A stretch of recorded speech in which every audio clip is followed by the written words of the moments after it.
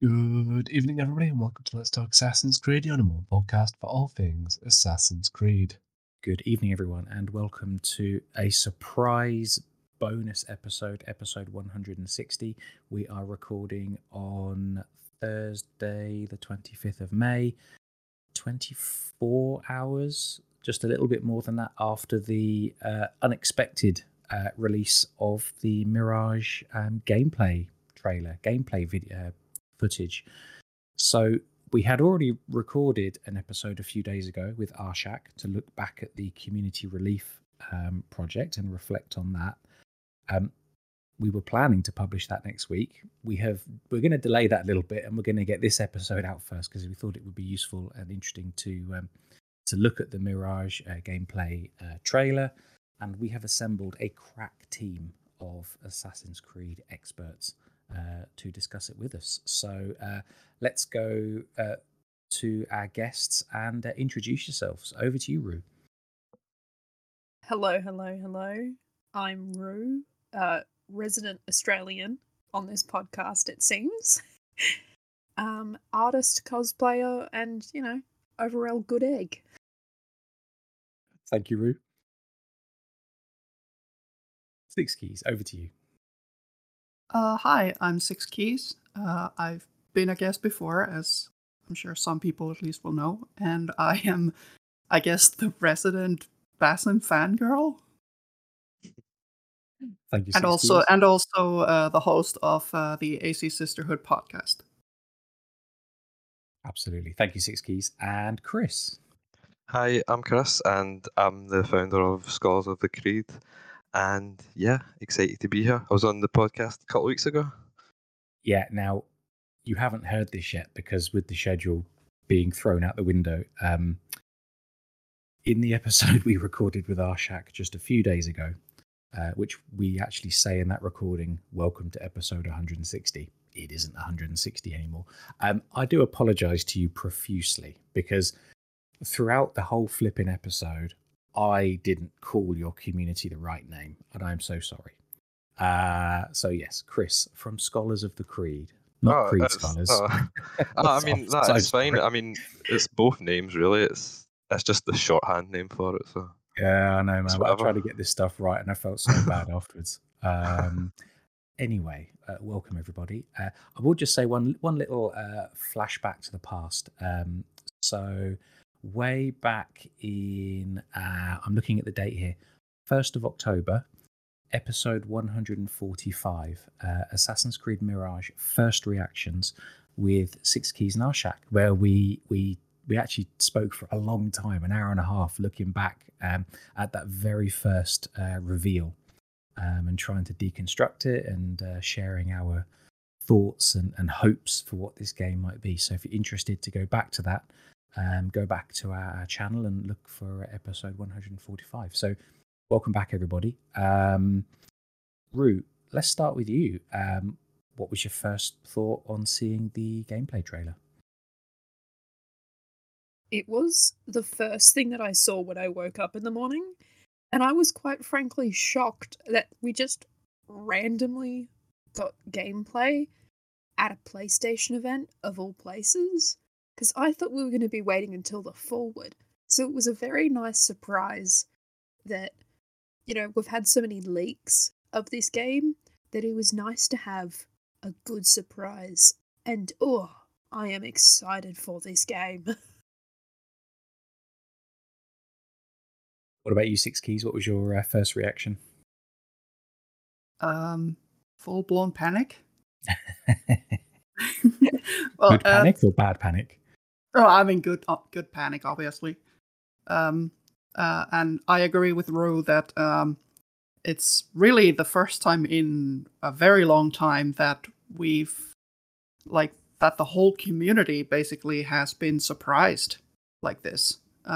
We've had so many leaks, and it was honestly just really nice to see everybody get excited at the same time again, like for the first time in probably years.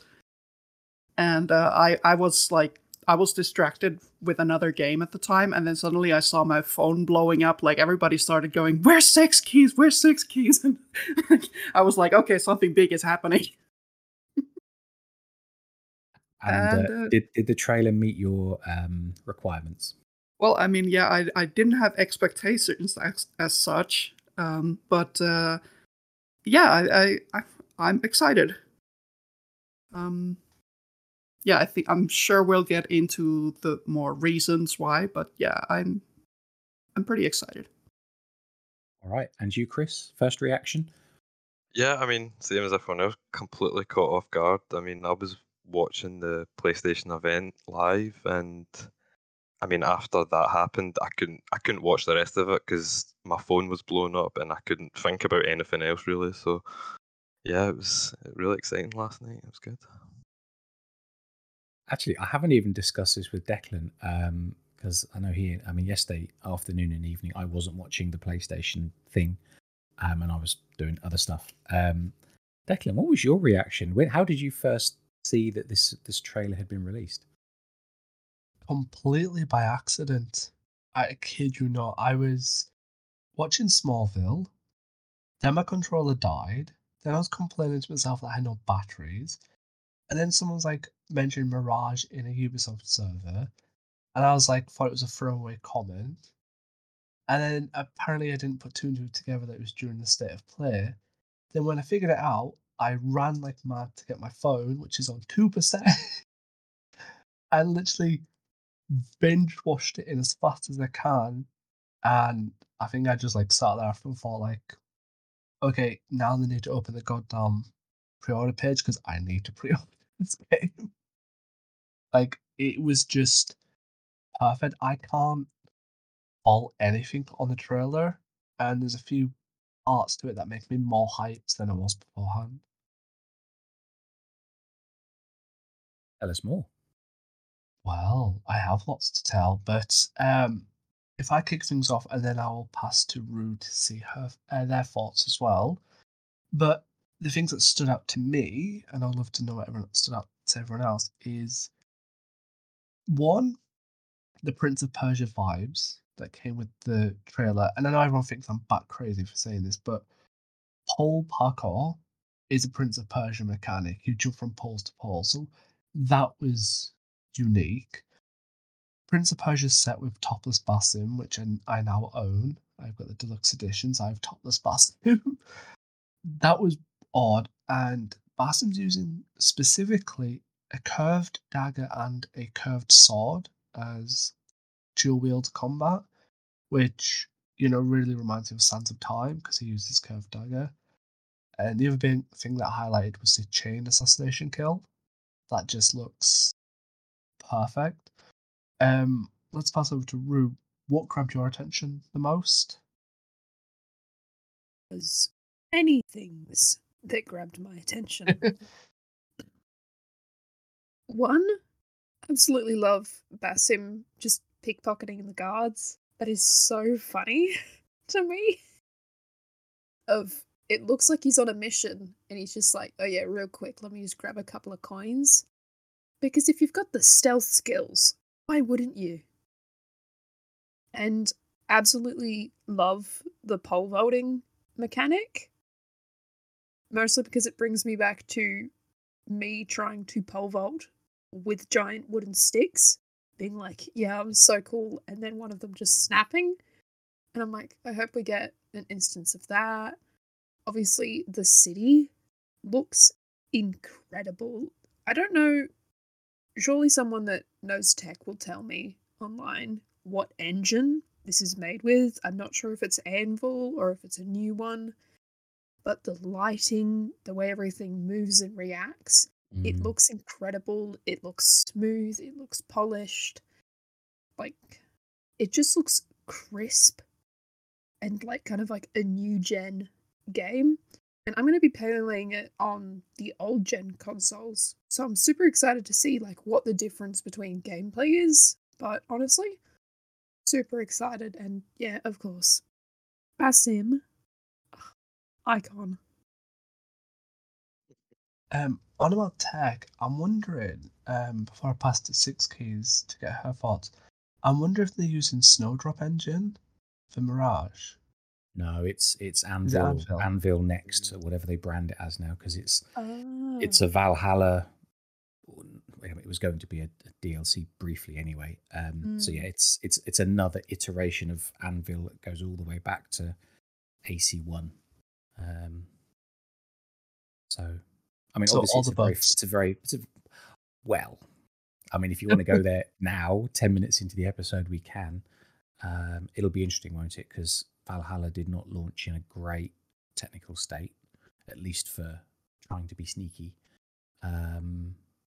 Let's hope there's been focus on that part of the engine, that part of the game, because it was odd, because while Origins and Odyssey didn't offer a huge amount of stealth opportunities, you could hide in a bush and clear a fort without being detected and stuff like that. And that seemed to, I mean, some people said everything worked fine, but certainly my experience was that was no longer possible in Valhalla. So let's hope that now works correctly. But I think we were discussing this before we hit record. I think Chris, I forget who was saying it, but it's just so nice to see sunny, clear blue skies in an Assassin's Creed game after spending so much time in miserable England.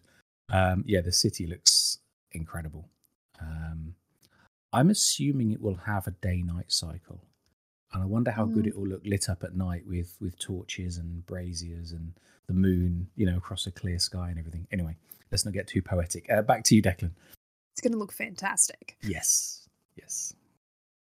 I think just from the trailer, day and night has been confirmed, because there's a lot of instances where day and night is shifted, especially if you watch the poll. It looks like the poll's done from different angles in different parts of the city at different times. I think there's like a dawn, dusk, and a night. So that'd be cool. 6Ks, what grabbed you the most from the trailer? Except Basim. Yeah. Like, speaking of day-night cycle, the first thing that grabbed my attention was the scene where we see Basim sitting on a bench. I think that's gonna be our new meditate mechanic, probably. At least judging by how he's alone and the day-night is shifting very rapidly. So if that is what it is, then I think it's nice. It because the footage is of course sped up. If it's like meditating, it kind of looks like he's nodding off, which is funny to me, because I've always been, ever since they introduced the meditate mechanic, I was like, please let our protagonists sleep. They're just always sitting on the ground for hours and hours, and while the sun goes down, and I'm like, just take a nap. But also the bench made me think, hopefully, that we might have the bench blending mechanic back, which I've always loved. And of course, in Valhalla, it worked a little differently, like to the classic games where you just sat on a bench between NPCs and you blended automatically. Whereas in Valhalla, you had to hold down the button, and it wasn't that great. It didn't always work reliably. So I hope that they've changed I think it's been confirmed the social stealth is back. So I hope that they've kind of made it more like the classic games, in that it's more, that the blending is more automatic instead of having to hold down the button. And what was the question again? Just mainly what grabbed your attention, because it was quite a brief trailer. Yeah, the bench, and then also, I guess, the, what's it called, Assassin Focus or something, with the ghostly animus things. I think it's, I'm curious about how that's going to work, whether that's a function of Eagle Vision, or if it's a skill that we have to purchase and activate. And if it's wondering, can we turn it off if we want to? Or is it always going to show us these ideal routes? Do you think it's ideal routes, or do you think, again, I think Chris Yumer said this in one of the text channels earlier, will it work a bit like that rush assassination skill in Odyssey, where you can basically teleport from person to person to person and assassinate them? And I was wondering if it'll be, like you said, a skill we unlock, or maybe replacing adrenaline, maybe like a concentration meter or something. So maybe you build up to being able to chain kills together.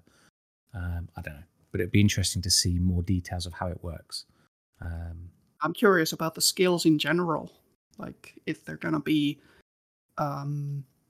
let's say, more grounded than, I guess, some of the skills that we've had so far in Origins, Odyssey, and Valhalla. I mean, Valhalla was pretty grounded, but they still had some things. But yeah, that's what I'm curious about. Yeah. Can't wait for the skill where Basim turns into a bird. Right. It's gonna be great. Actually, that was like an animus simulation inside an animus simulation. I think you'll find. So Where's that gif of Basim going animus magic? exactly, yes, animus magic. Personally, I think Eivor can just turn into a bird. Seems like a Eivor thing to do. Screw you guys, I'm out of here. Chris, over to you. What one thing kind of stood out to you in the trailer? I mean, I liked that they kind of basically showed off a black box mission. Because People listening at home can't see, but James just did like a high five. That was what I was going to say. I was hoping no one would mention it, but no, you're absolutely right, Chris. When that, and I forget the name of the new character that we saw I in the forgot trailer, to. but he's giving Basim a briefing, isn't he? He's like, you can choose what you do. And he's like, I'll find a way. It was very much a throwback to that scene in Unity, I think, where Belek is giving Arno the thing, like all the opportunities that you can see. I have only one asterisk on that point, which is if this, depending on how much dev time they've had and where they've decided to focus it, if they bring back the DNA tracker and memory replayability, brilliant, because I want to have that briefing with the guy and I want to choose every option just to explore and see what happens. But if it's not possible, if it's just a linear story with no replayability within the story, then so be it. But it's going to be shorter anyway, so hopefully we can replay it multiple times, or take manual saves. But anyway, sorry, back to you, Chris. Yeah, that was the main thing to do with me, because that was one of the things I was looking out for, because I'm sure they had mentioned that before, that was making a return. And also, does anyone know if the Eagle is confirmed as like a scouting tool, like the 3 previous games, or is that... Because in the trailer you see the Eagle land in his hand, so I'm not sure if it has already been confirmed or not. It hasn't been officially confirmed, but from watching and purchasing the deluxe edition pack, I will say it has been confirmed to be a scout, because one of the big things about the deluxe edition is you getting skin for the eagle. Right. And what's the point of spending money for a Prince of Persia skin for the eagle? Yeah. If the eagle's just a prop and you're never going to see it. So I think it's going to be there, but it kind of, from a lore point in my imagination, it works and makes sense. Yeah. But I'm slightly crazy in these ideas. Am I imagining No, that makes this, perfect or has sense. the eagle not already been named as Enkidu? Oh yeah. That I think does ring a bell. Yeah. As to what it's Enkidu, a man or a woman? I think it's a man. As to what his abilities are as an eagle, I don't know. But I think it's Enkidu, which is from the Epic of Gilgamesh, I think. One of the other things that I did notice was, because someone else, I didn't actually notice it at the time when I seen the trailer, but he's wearing a pinky ring with a green gem in it, and I thought that probably is the gem from Eivor's Hidden Blade. He'll probably get that put into a Hidden Blade at some point or something. I don't know. Ooh. See, I went in a different direction with that. Like, I think it'd be really cool if it does tie to Eivor, but I went to the link to the Valentine's Brotherhood mechanic of how they used to run the hidden blades. With they used to wear a ring on the pinky finger with a bit of Oh, string Yeah. that attached to could the be it too. blade. So Yeah, I mean, I it could definitely be that. could be both, to be honest. It It could could be actually symbol. could be that to start with. It's his ring to use the pulley system, and then eventually he takes the gem and puts it in the hidden blade. But who knows? They could be flush with those gems. Yeah. Who knows? Well, Just- his brace Oh. is actually strapped to his forearm. I'm looking at Mm. the frame right now with leather or straps, but those have actually got little bits of green jade or gems on them. So he's Yeah. he's quite a heavily jeweled forearm. Is He's Basim. bedazzled. He is. He is. The Bedazzled assassins just brought Baghdadi. out the bedazzler. Yeah, I know. I noticed all these details when I was making the fan art for Access the Animus's fan art contest, Mm. and I had to look very, very carefully at the first CGI trailer because he has like 3 different outfits. No, 4 different outfits in that trailer. No, actually, not 3, I think. But either way, yeah, I was looking at all these, the ring and the jade and everything, trying to get like all the right angles. There are a lot of details. Yeah. Honestly, if that gem that Basim is wearing does eventually go into like Eivor's hidden blade, that is the most poetic, fanfic level character design I have ever seen. That's fantastic. Beautiful. Right? And 10 and out of 10. it'd be Sounds good like something I would write. it would be good symbolism as well. Now you've mentioned it, Rue, because Eivor does wield the hidden blade unconventionally at the top of her wrist, so it could be like a symbol that Basim would have given her the ring or to put on a pinky finger to activate it, but because she doesn't, she wears it on the wrist. He would then place it in the top of the brace so as a symbol of his past, handing it over to her for her future. Mm. It's a cool little detail. I didn't even notice it till like last minute. Because it's Same. like Sigurd gives her the blade. Hytham is there like, why do you get the blade? What the hell? And honestly, when I was like watching that and playing it, I kind of read it as Hytham was just a little bit mad because it's a very like fancy blade when compared to the one that he wears. So maybe he was kind of thinking, oh, maybe when I am not a novice anymore, I'm like a full assassin, that's going to be my hidden blade. And then it just gets passed on to this random that Basim has just met like 5 minutes ago. But then it is the thing of, if it is one of Basim's old blades, the poetic cinema of the ending of Valhalla, when they're in like Yggdrasil, of them fighting with their hidden blades. And I might have got it a bit blurry, but if I remember correctly, Eivor does stab Basim with her blade, and Basim then stabs Eivor. It's a mutual stabbing there. I can't remember if it was. I know that Eivor gets stabbed in the stomach by him. I honestly don't remember if she stabbed him first. Yeah. There's Been so something long. interesting that happens with it's a I've long only done time it ago. once. So, But I like actually what you mentioned. It kind of made me think they haven't talked about it, so maybe it's not a thing at all. But it made me think about how in Origins we actually had to upgrade the hidden blade. Like it actually changed its visual as we yeah. gained experience.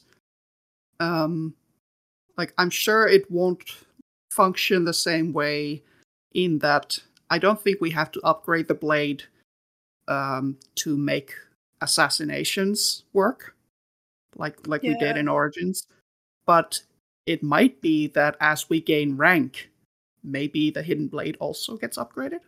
Because I honestly thought with like kind of the ending towards Valhalla that I did like the cheeky thing of how they had covered Eivor's like hand that she would have the blade on. It's covered with a shield in her grave. And I honestly thought when we were seeing that bit of Basim just monologuing like a dramatic bastard over her grave that he was going to move the shield and pull out that golden and green hidden blade Mm. of being like, "Ah, I get the fancy one now." But no, I guess he decided to I don't know, be that was his respectful. whole reason of resurrecting. Like, give me my blade back. Yeah, he was like, "Oh, hello, Alethea, hello, wife. Where's my shiny blade?" Right. He But is I like a always did wonder if that, the green jewel in the middle of that blade, it is very eye-catching. And I always wondered if it had any special meaning, but it didn't in Valhalla's story. So Mm, it'd be interesting if they did something with it. maybe it's, he is wearing it as a ring, and there was like the mention of he had like a wife and kid that apparently wasn't Alethea and Fenrir. So maybe that gem came from his wedding ring. He then put it into a blade. That blade was then given to Eivor. That's why he's trying to get revenge. And it's that whole like intertwined kind of fate thing. There's so many possibilities. So Yep. many. Fanfic writers, get on Like, Archive like, of Our get Own. on it. Write all of the possibilities for me. All of the angst. All of it.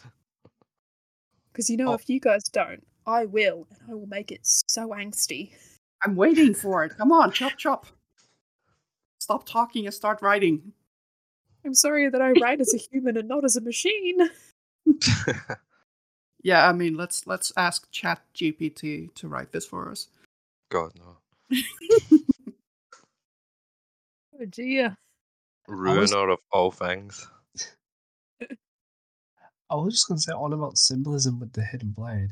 I do remember that Loki does give a weapon to Odin in mythology, so it always is a little bit ironic that now you realise that Basim's Loki, he does give Odin a weapon, just like mythology, without even realising he's gifting Odin a weapon.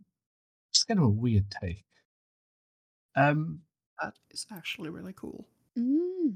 I may be slightly obsessed with the Norse myth, so like with the Basim story for Mirage, a lot of people did take the Loki angle, judging on Fenrir, Hel, Jormungandr, Odin losing children because of Odin's action, but Loki did have a wife and two Aesir kids that he also lost because of Harvey, which have nothing to do with Fenrir, Hel, or Jormungandr. So there is plausibility on Basim's story that actually has nothing to do with what we see in the Asgard arc. So Fenrir being captured, it could do with the Aesir children he lost at Odin's hands. Right, here's a question. Because I seen someone mention it on Twitter. Are they going to show us Norse mythology in this? I doubt it. No, I think it would be disrespectful Yeah. to show Norse mythology. Judging by the Jin that was pronounced in the first CGI trailer, I think it's going to be more Islamic mythology, but not too deep, because disrespectfully, they want to take mythology away from Basim's story, which I think is a very bad take, because you cannot state that Basim is a sage for Loki, set it up in Valhalla, and then say, here, have a Loki story with Basim with no mythology ties. I think it's okay, because then it kind of convolutes the idea that in the previous game, you gave Basim a mythology ties to Loki, and you showed that through Eivor's visions and then a truth.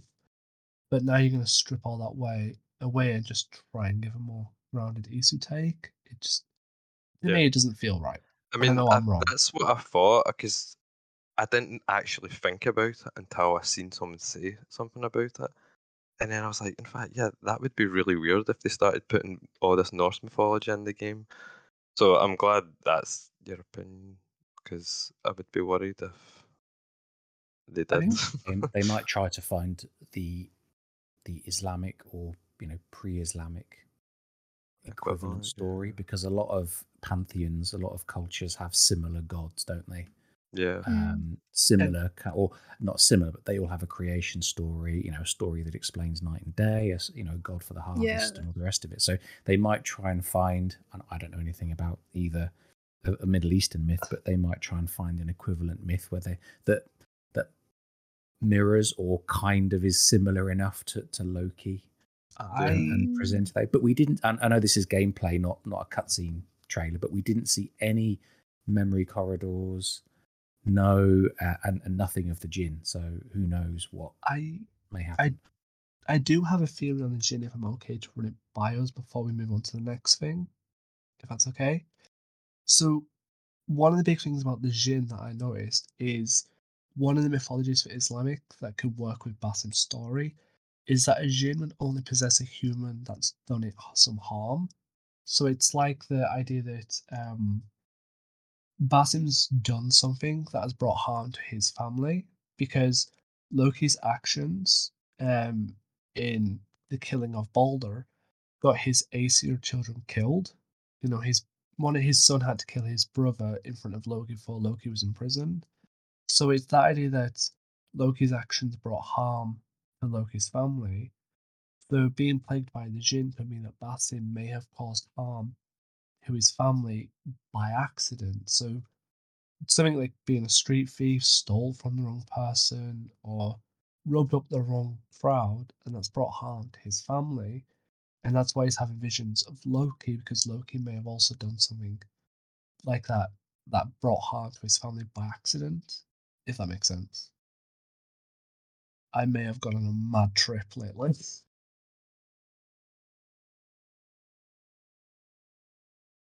Don't hear anything.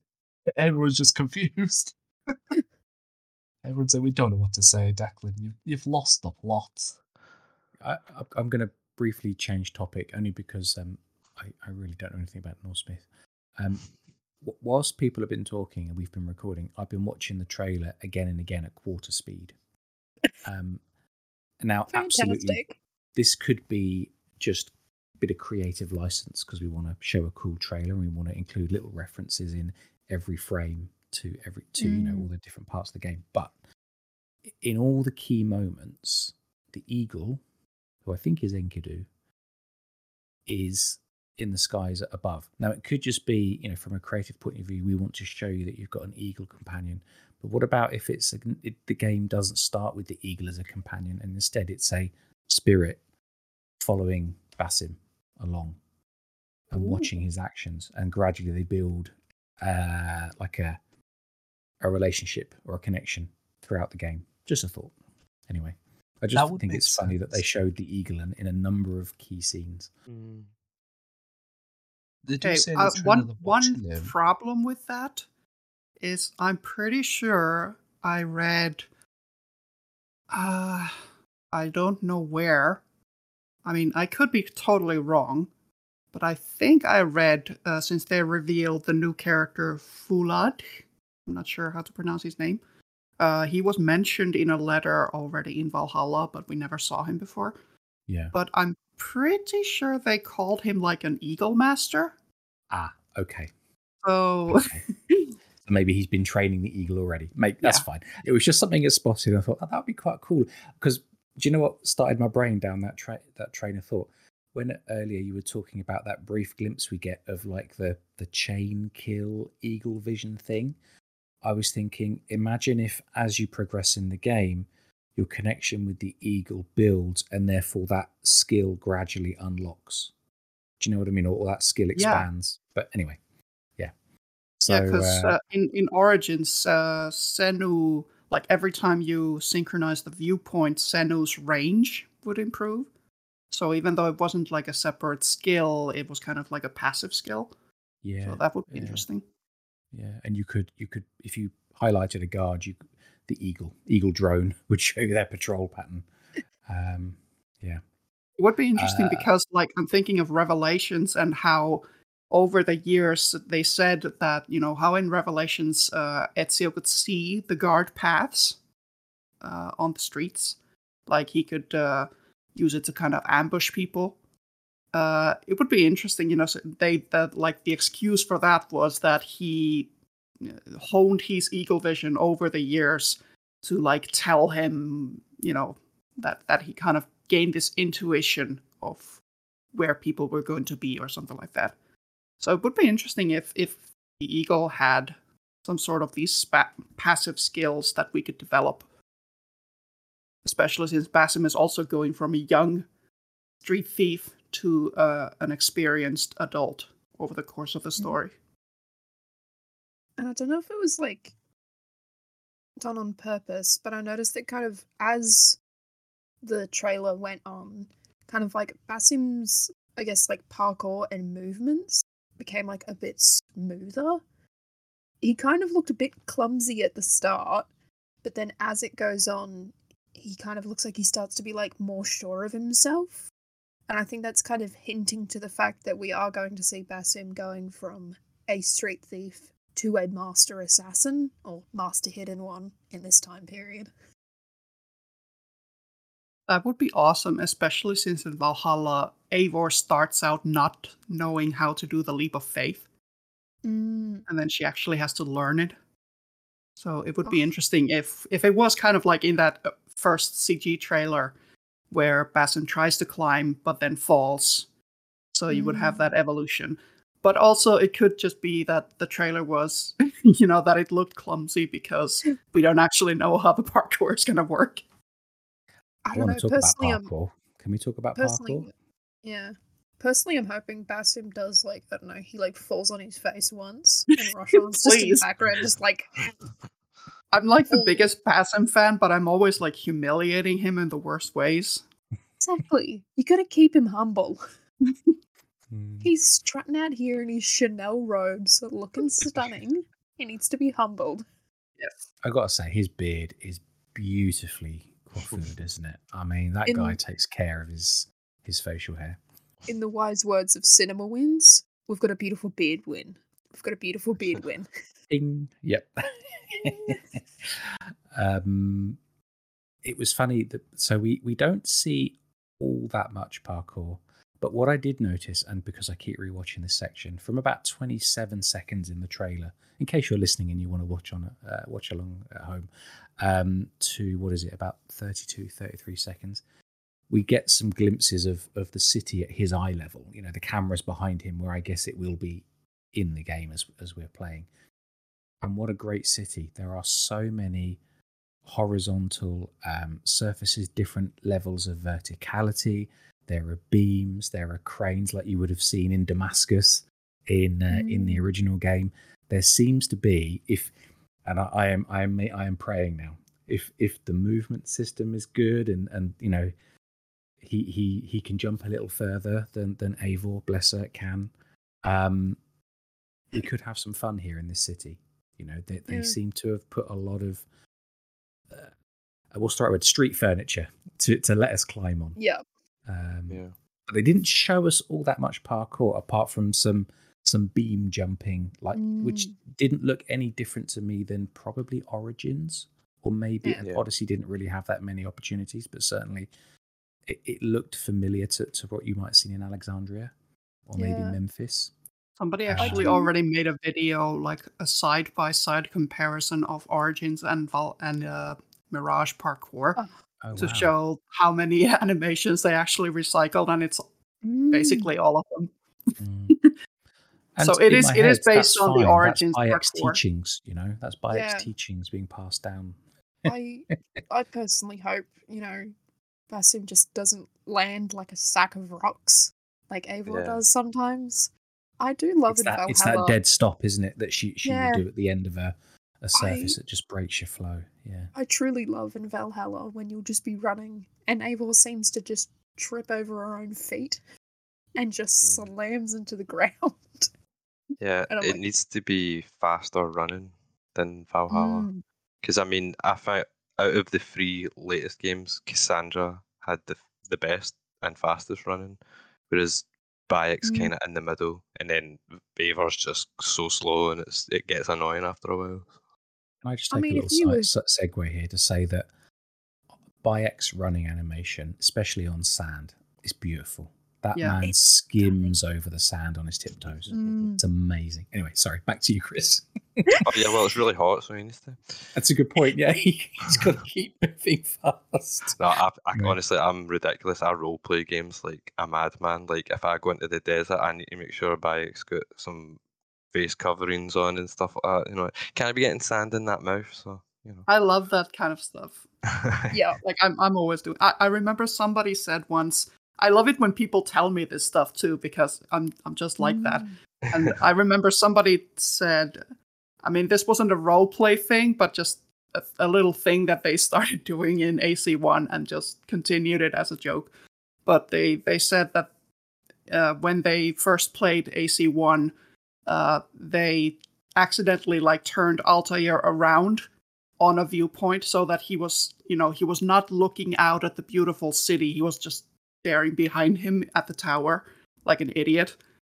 And he said or they said that they just started doing that in every game since as like a tradition. It's funny you say that because I think this is the first trailer where you see the assassin sitting on the viewpoint. Well, on this one at the end, he's sitting on it sideways. Oh, yeah. Usually they sit on it just facing forward, but Mm. yeah, it was an odd one. Sideways, you get a bit more balance.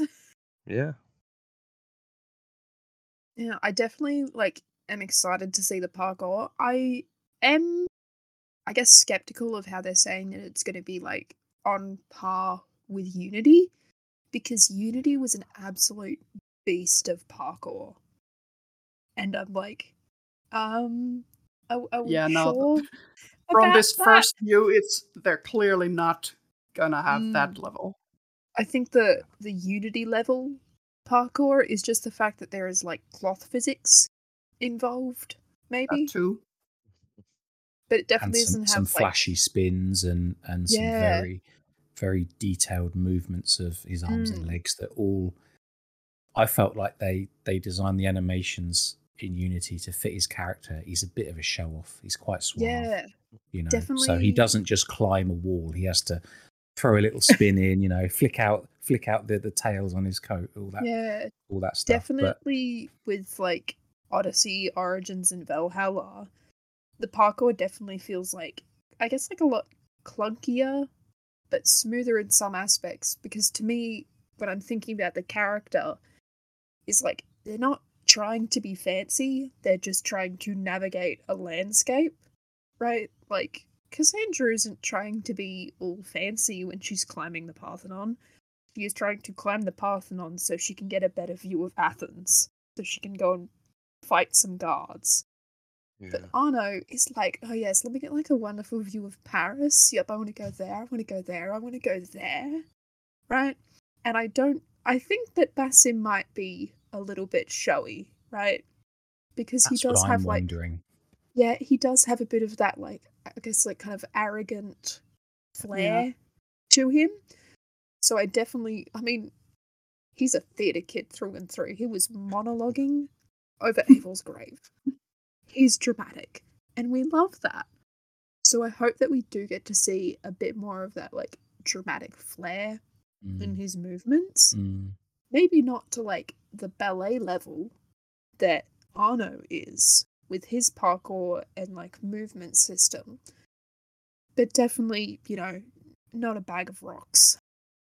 Do you know what I was thinking? You touched on something there that's just I've been thinking. I've been watching a lot of Star Wars recently, and I wonder if with Basim we will see a little bit of what we saw with. For those that do watch Star Wars, this will make sense. If you never watched Star Wars, this won't help at all. But anyway, will we see a bit of in Basim the same that we saw with Anakin Skywalker?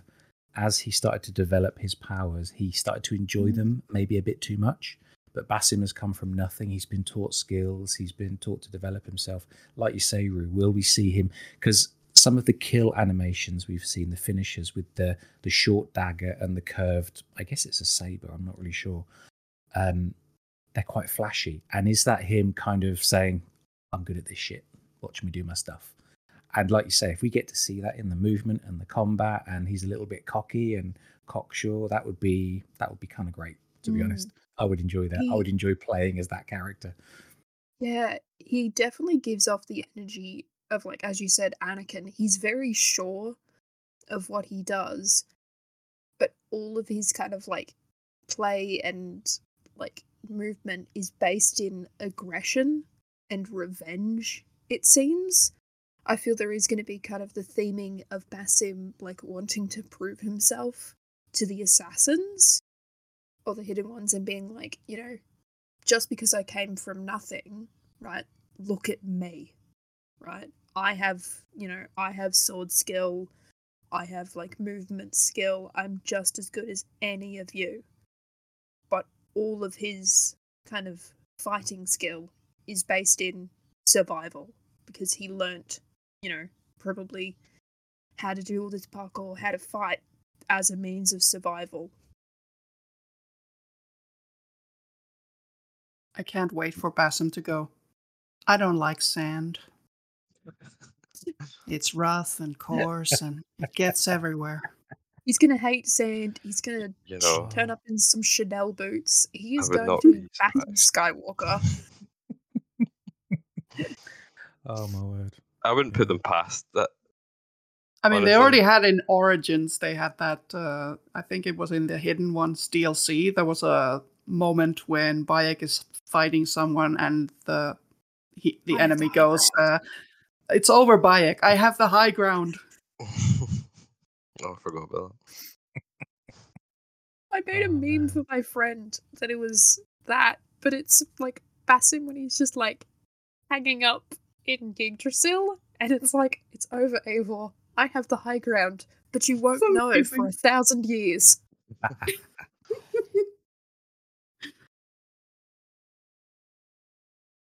I think about 15 minutes ago, Declan said, "I've got another question I want to ask you all." Declan, back to you. I think I've forgotten my question. I've just been so distracted by the conversation. I think I don't know what I was going to say. I do have a little, it's not a gripe because it will not affect my enjoyment of the game, but one thing I did spot, and I suppose we're heading into slightly moaning territory, I'm sorry, but maybe this is an opportunity for everyone to say, is there anything that you thought was concerning? Because this game will be cross-gen, there's limits to how much they can improve visual aspects. And the only thing I did notice, which I thought was a little bit of a shame, because you know we are 3 years now into the new generation or current generation of consoles. The most of the faces of the characters, like, and I can't remember the guy's name, the new character we saw who briefs Basim, a couple of the targets that we see close-ups of, they looked no better to me than what we would have seen in Origins, 6 years ago. Now that's to be expected if you're building this game to run on PS4, Xbox One, whatever. And if you've got this dense city, there's only so many textures and you can load, and so much graphics processing you can do. Something has to give, and if it's the character faces, fine, so be it. But I've been playing some more modern games recently, and perhaps I've been a bit spoiled. So and again, won't affect my enjoyment at all. But I suppose I'm looking forward in the future. I guess we won't see it until Red or Hexe or who knows what's coming out next. But I'm just looking forward to seeing next gen Assassin's Creed. Well, now it's current gen Assassin's Creed. Yeah. With a real uplift in quality. So that was one little thing where I thought the faces are fine, but I would like to have seen a little more. Anyway, that was just one little bit that stood out to me as I totally understand it. It's a business decision. They don't want to cut off, half, 2/3 of the console market. Yeah. It's a last hurrah for the previous gen of consoles. It's fine, but it's just also, I can't wait to see what they can do when they can use the resources of the newer devices. Yeah. Anyway. And definitely, like, on that note, I think it is not only a wise, like, business decision, but wise, like, decision in terms of the series of there is still a shortage of these next-gen consoles. I was looking into getting a next-gen console, but in Australia, I am still struggling to find both the PS5 and Xbox Series X at a price that is reasonable. It's like, obviously, this tech is expensive, but I probably still shouldn't be paying an import rate on it. So I think until there is like enough of the consoles to kind of, because obviously the pandemic delayed a lot of this stuff, until there is enough of these next-gen consoles to meet the demand, I definitely don't think that a lot of games should be moving to next-gen only. Of stay on, like, I guess, old-gen as long as you can. Just because the market right now for these next-gen consoles is so competitive to try and get one. Yeah, from a business point of view, it makes it, even from a technical point of view, it's probably lower risk. Therefore, it's a safer bet to build for what you know. So if the whole Anvil engine, if your whole production pipeline that you've spent years working on, Origins, Odyssey, Valhalla, if it all works and it's all optimized for building for current or previous gen consoles, then fair enough. Yeah. Just build what you know. It reduces risk and it probably reduces cost. It's fine, but it was just a little thing. So I don't want to rain too much on the Pro. No, But did I will agree. anyone else? Did you have something? Did that stand out to you, Rue, then as something? Or Yeah, I definitely felt that kind of like a lot of the movements and a lot of the characters still, they kind of do have still remnants of the Ancients trilogy just in how they look. But to me, it's kind of made up for the fact of a lot of the environments look incredible. And we haven't seen a lot of cutscenes, so I'm just wondering how much will be mocap cutscenes and then how much will be like pre-baked animations. That's what I want to know. Yeah, because when you do those kind of like the pre-animations, that's when you get kind of like, I guess, that uncanny valley. I'm sorry to keep like the robo animation thing. Then And I mean, so many people, so many people cite the campfire scene in Valhalla as one of their favorites. Yep. Like, imagine if we got that quality again. I mean, just please. Yeah, that'd be so good. And you can like, not to listen. Okay, I need to make this clear. I love Valhalla. Right? It's a very good game. The story, it has its like upsides and its downsides, but overall, I do enjoy Valhalla, and I absolutely love Eivor's character. With that said, she kind of does look like a mashed potato in terms of her animations sometimes. Oh dear. Poor When you Eivor. see them, you can pick which scenes are made with mocap. Yeah. Right, because her facial expressions are so real. Like, the campfire scene comes to mind, and then I also think of the scene at the end when Alfred and Eivor are talking, and like this one bit where she's like, but it was this, but it was trouble with this Dane that made like all your problems go away. And she kind of has like this snarky little look with like a raised eyebrow. She's kind of being a bit cheeky. And it looks real. Her emotions are real. And then when you see her like just talking to someone in Ravensthorpe, and she has like the 4 same facial animations. Yeah. So yeah, I'm really excited to see. Sorry, Pardon? go on ahead. Yeah, so I'm really excited to see that maybe the pre-baked animations have been upgraded, as well as the mocap tech. Because I think I'm not sure if it was like confirmed, but obviously like a lot of Valhalla's development was impacted by the pandemic.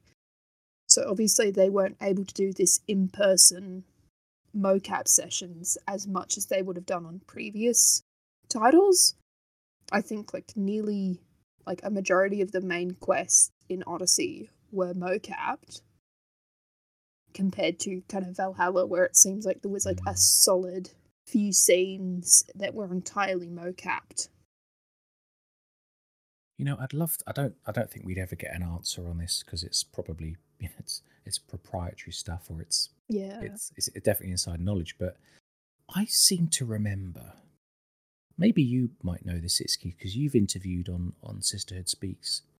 Cecily. Is it Cecily and Magnus? Um, and I seem to remember when we interviewed Darby, which would be more than a year ago now.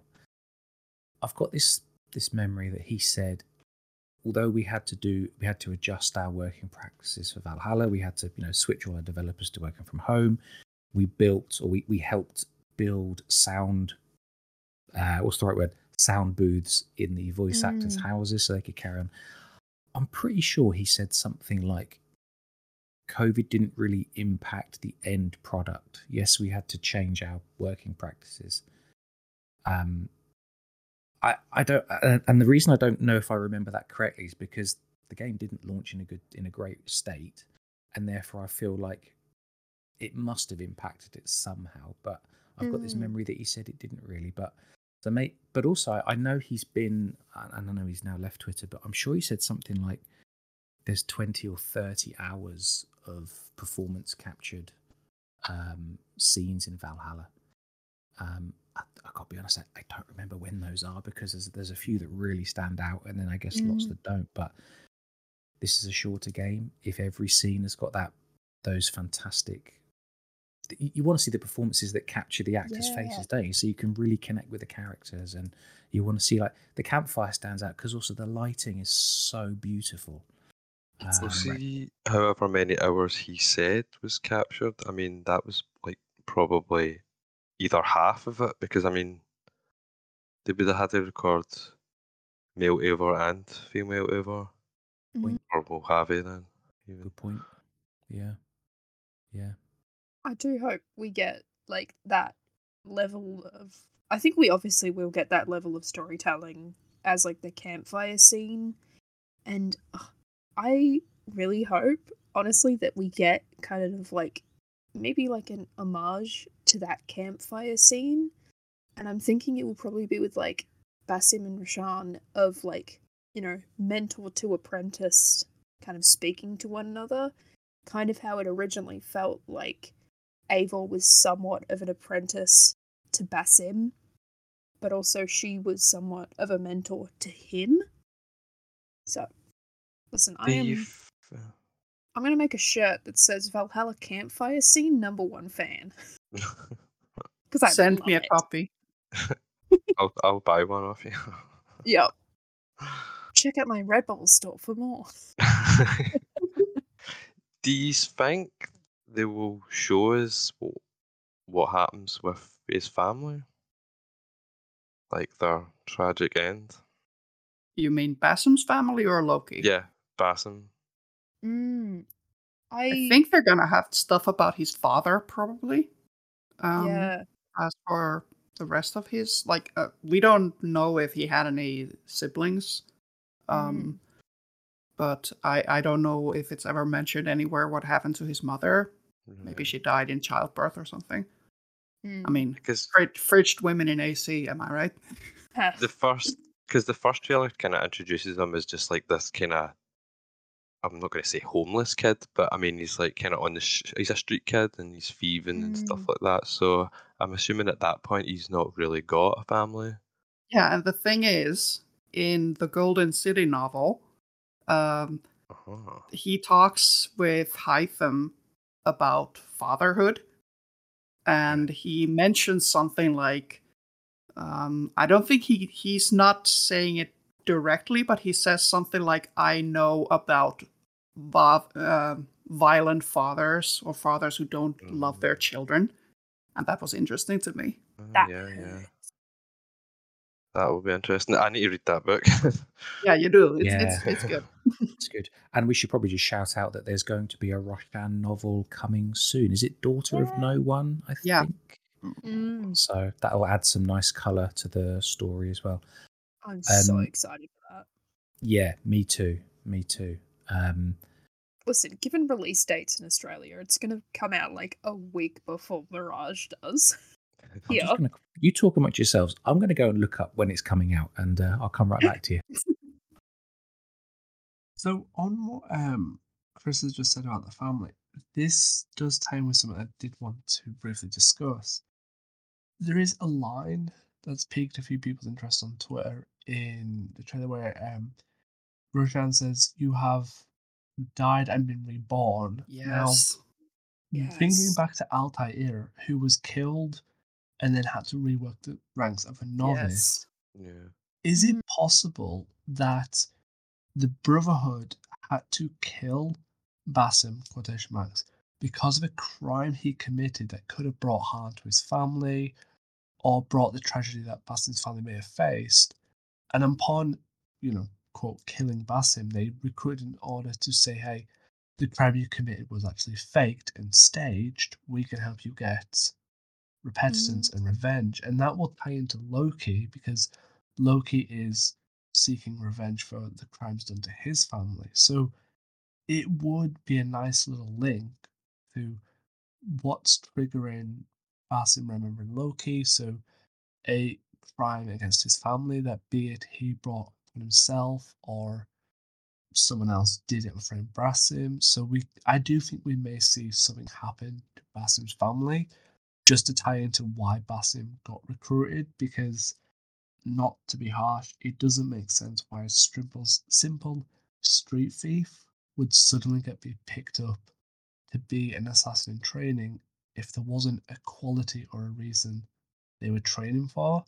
Because I've always seen assassins as people who don't go around handing pamphlets to every Tom, Dick, and Harry and say, "Come join the Brotherhood." I feel like they select them for a reason, to give them a purpose. And I think picking Basim off the streets and saying your purpose to be a pillar for us is to get food is a bit nonchalant. There should be some deeper purpose, and I think that deeper purpose would be you've had a crime against your family, you have been tried and punished. We will be your executioners, but in death you can be someone new to get revenge, if that makes sense. Yeah, I mean, that's what Bellic basically said to Arno. Also, I'm gonna say though, counter argument. We literally had a game where you go around recruiting every bum off the streets, and it's called Brotherhood. True. What's old is new forgot again. about that. Yeah. Yep. Ezio's just like, you want to join our secret society? Okay, sure, come along. Yeah, I do feel like definitely there is the aspect of obviously the assassins, they would want to choose people that, they have certain skills about them and all that. But I am one of those people of I don't think the assassins are good, and I don't think the Templars are good, and I don't think either is you don't have good and bad with them, right? Because I mean, the assassins literally trained child soldiers. Yeah, Desmond, it's like Batman. Desmond was trained since he was 6 years old, and the information that we get was it was a pretty brutal training regiment that he got. So it's okay, you train a bunch of child soldiers and then are surprised when they turn out aggressive. So I've lost my train of thought a little bit. What was I talking about? Basim. Okay. So although I feel yes, it doesn't make sense for them to just randomly recruit someone, it does make a bit of sense for them to kind of just be we need someone to fight. We need someone with skills of thievery. And then they're like, hey, I know this thief. So maybe this whole game starts with a heist gone wrong. Yeah, that could be the case. And what was I gonna say? I do think the CG trailer kind of, it kind of gives us the idea that Roshan sees something in Basim. That she's following him through the marketplace. I don't think it's just because she sees this random kid being chased. I think she probably does recognize, hey, he has some skills that we can use, and sees some potential in him. Yeah. But also, I think it's been said somewhere that Roshan is also interested in Basim for another reason. Maybe she knows something about his past. Either she has some kind of hunch about his connection with Loki, or maybe she just knows something that we don't know yet at this point about his family or something like that. Yeah. Yeah. Okay. So I have Good point. something similar to that, and it kind of I had the idea before, and then the crossover confirmed it. Of there is, I guess, some assassins or characters that, when looked at through eagle vision, appear as though they are a piece of Eden, right? So obviously, when Eivor looks at Cassandra, she glows and she's sparkly because she's glowy and sparkly. Because she's Cassandra. Because she's Cassandra, we need she no could be plot glowy reasons and for sparkly. this, Rue. We need no plot Exactly. reasons for this. But you see, Like, I wrote Cassandra's plot just reasons. queen. She's just like that.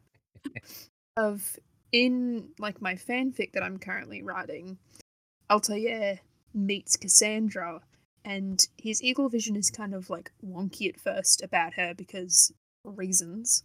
I won't spoil the fanfiction. But then kind of when he then sees her, she kind of has this like golden kind of shimmer about her that's like, it's not like, she's not a friend, she's not a foe, she appears like a piece of Eden because the staff is that powerful. So I'm wondering if maybe Rashaan looked at Basim with her eagle vision, and maybe she saw that kind of shimmer, or maybe she saw cool. kind of two, I guess, souls of, she saw Basim and Loki. Or she in just one saw person. something like, there's something about this kid that's setting off my eagle vision. I can't Or tell like- what yet. I think it would be kind of like, it would lean into kind of like the, I guess, mystery of, she looks at him, she sees this like, kind of street kid, but then she kind of sees someone looming over his shoulder that isn't there when she's not looking at him with her eagle vision. What you're saying is reminding me of in AC1 when you use eagle vision. I don't remember if the targets are gold. I think that's in AC2. Yeah. No, they're like gold. if it's like a target that you need to follow, or they're special somehow, they glow golden. I think in AC1 they glow white, something like that. So it could be something like that. Like they're not an enemy, they're not an ally, but they are special somehow. And kind of like, my friend calls it the cryptid assassins. Of, when you think about it, eagle vision is such like, not really like a messed up thing to have, but it kind of does let you prejudge people that you meet. So maybe it could just be the fact like Rashaan just like, was looking at a target through her eagle vision. Basim runs through the scene trying to get away from someone, and she just sees something about him through her eagle vision that is just so other from everything that she's just like, I need to find out what the hell this kid is up to. His midichlorian count is off the charts. Oh my god, over 20,000. Even Master Yoda doesn't have an account that high. Oh my god, I've got to stop watching these films. Right, I tell you what, just one little brief thing. This is going back to the first trailer. First of all, I could listen to Shorey Agdashlu just read anything, the telephone directory, the dictionary, Encyclopedia Britannica, whatever. Watch The Expanse. I need to. I know. She's fantastic in it. Every single scene she's in, she steals the show. And that, do you know what? That kind of builds to what I was just thinking of, which is the thing that grabbed me most in the first trailer. And really, we don't know what this game is going to be. Is it going to be Basim being found and training up? Is it going to be sort of found family? Is it going to be self-discovery? Whatever, we don't know. Classic revenge, we don't know. But it's the bit that I can't wait to see and experience and learn is the relationship between Roshan and Basim. I mean, yes, it's going to be mentor to novice or whatever, but will it be a little bit of adoptive mother? Will they end up sort of butting heads? We don't know, but I just can't wait to see that dynamic between the two of them on screen. Yeah. Can I mention something? I mean, this is like throwing back to an earlier thing that we talked about. We talked about the graphics.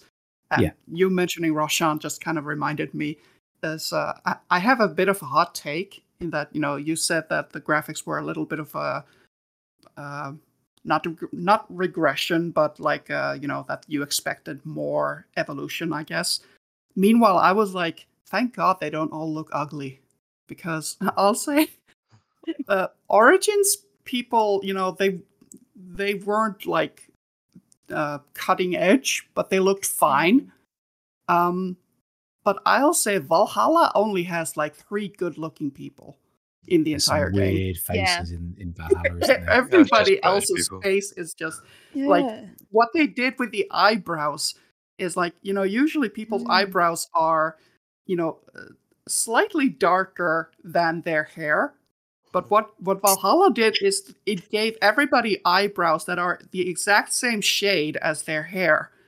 So it looks really off. And I remember seeing Roshan for the first time in that one mission in Valhalla where she meets Eivor. And I was like, she looks a little bit weird. But, then again, so does everyone else in this game. But now, Ubisoft released our first proper look at her in Mirage. And I was like, okay, she actually looks better here. Yeah. I think I think it was with like the crossover, how they kind of had to build Cassandra's model from the ground up again for Valhalla because the models aren't compatible. Yeah. Because I think there was something of like there is only about like 4 or 5 models for all of the characters in Valhalla. Whereas in Odyssey, I know that like Cassandra had her own sculpt, so did Alexios, Xenia, and Brasidas. They all had their own like individual body types that they were like completely different from any like other character in the game. And I'm wondering, I'm like, I hope that is going to be the same with Mirage, of every single character will have their own unique model. Therefore, each character looks distinct.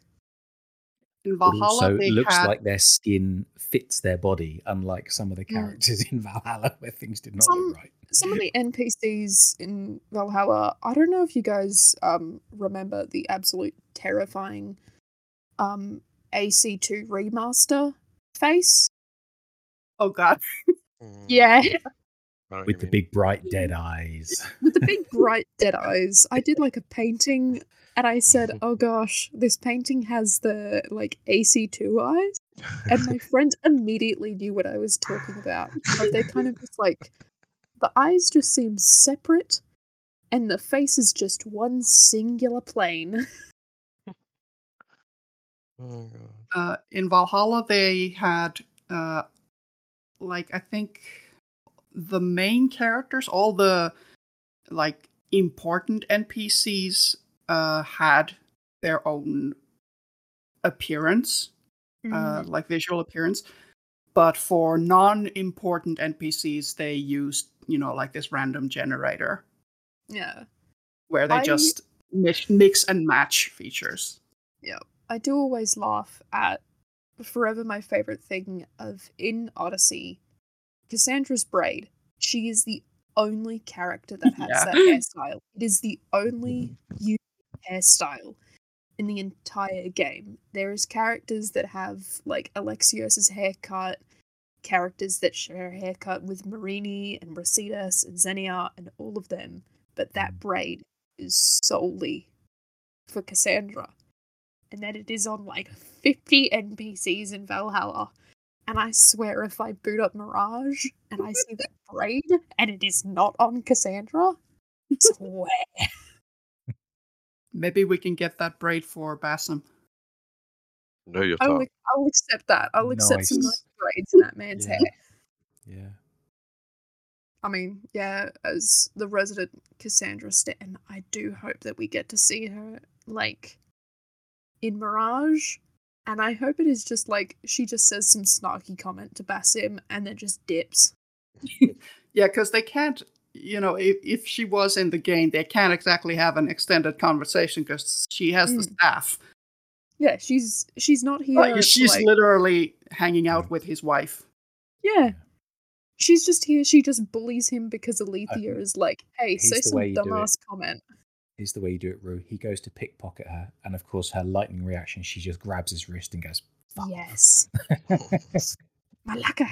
Yeah, exactly. Anyway, yeah. We have He been just talking for quite stares a in while. fear at a moment. So I would like to wrap this up. I'll tell you why, because poor Declan, he's had to step away for a moment, but he will have an audio edit to do quickly tomorrow morning. I've really enjoyed this conversation, but I'd like to get your closing thoughts, please, everybody, and then we'll sign off. Let's go in reverse order. Chris. Right, yeah, I mean, looking forward to it. I mean, only good things to come, I think. So, and red smoke bombs, so I'm happy. All right, thanks, Chris. Six keys. We need to see more social stealth. And more parkour, but especially social stealth. Yeah. And also, I wouldn't. I'm excited for shirtless Basim. That goes without saying. On the social stuff, I would be very happy if they brought forward some of what they had with Valhalla, with the blending zones, little activities. Yeah. So crowds would be nice. But I little hope they would be activities more cool. automatic, so not any of the button prompts anymore, or at least don't make them so fiddly.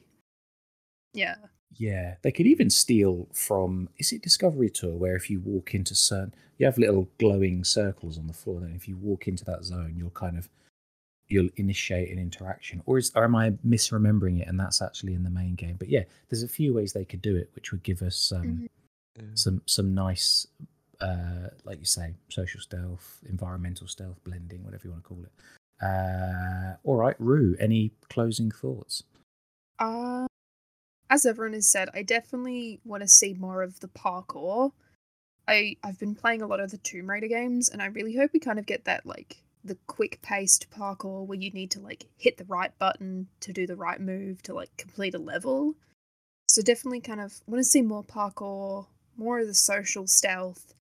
And I'm not sure if it'll be possible because, like, obviously E3 isn't going ahead, and I don't know if there's any events in Australia that would have it.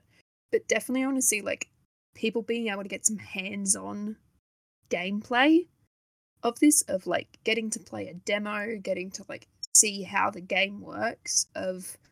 We haven't had a lot of games that have been play tested by the fans, obviously, because a lot of events haven't gone ahead.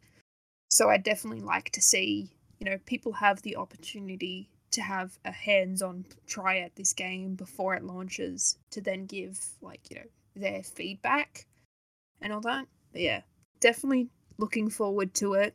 I'm excited to see how the story goes, and I'm excited for Basim. All good. All right. Well, thank you very much for joining us, Rue, Six Keys, and Chris. Declan, as I said, has had to step away. So I'll close the show. Thanks everyone for listening. Hope this very quick and unplanned episode was entertaining. I've enjoyed listening to everyone's theories and reactions this evening, and I hope you have too. So we'll be back probably. Our upload schedule has gone to pot with this surprise video. So we do have an episode recorded but not yet edited, where we're going to look back on the community relief fundraiser with Arshak, but I have no idea when that will come out. We will keep you updated on Twitter, on our Discord, and on our YouTube community tab as well. So thanks for listening, and we will speak to you all very soon.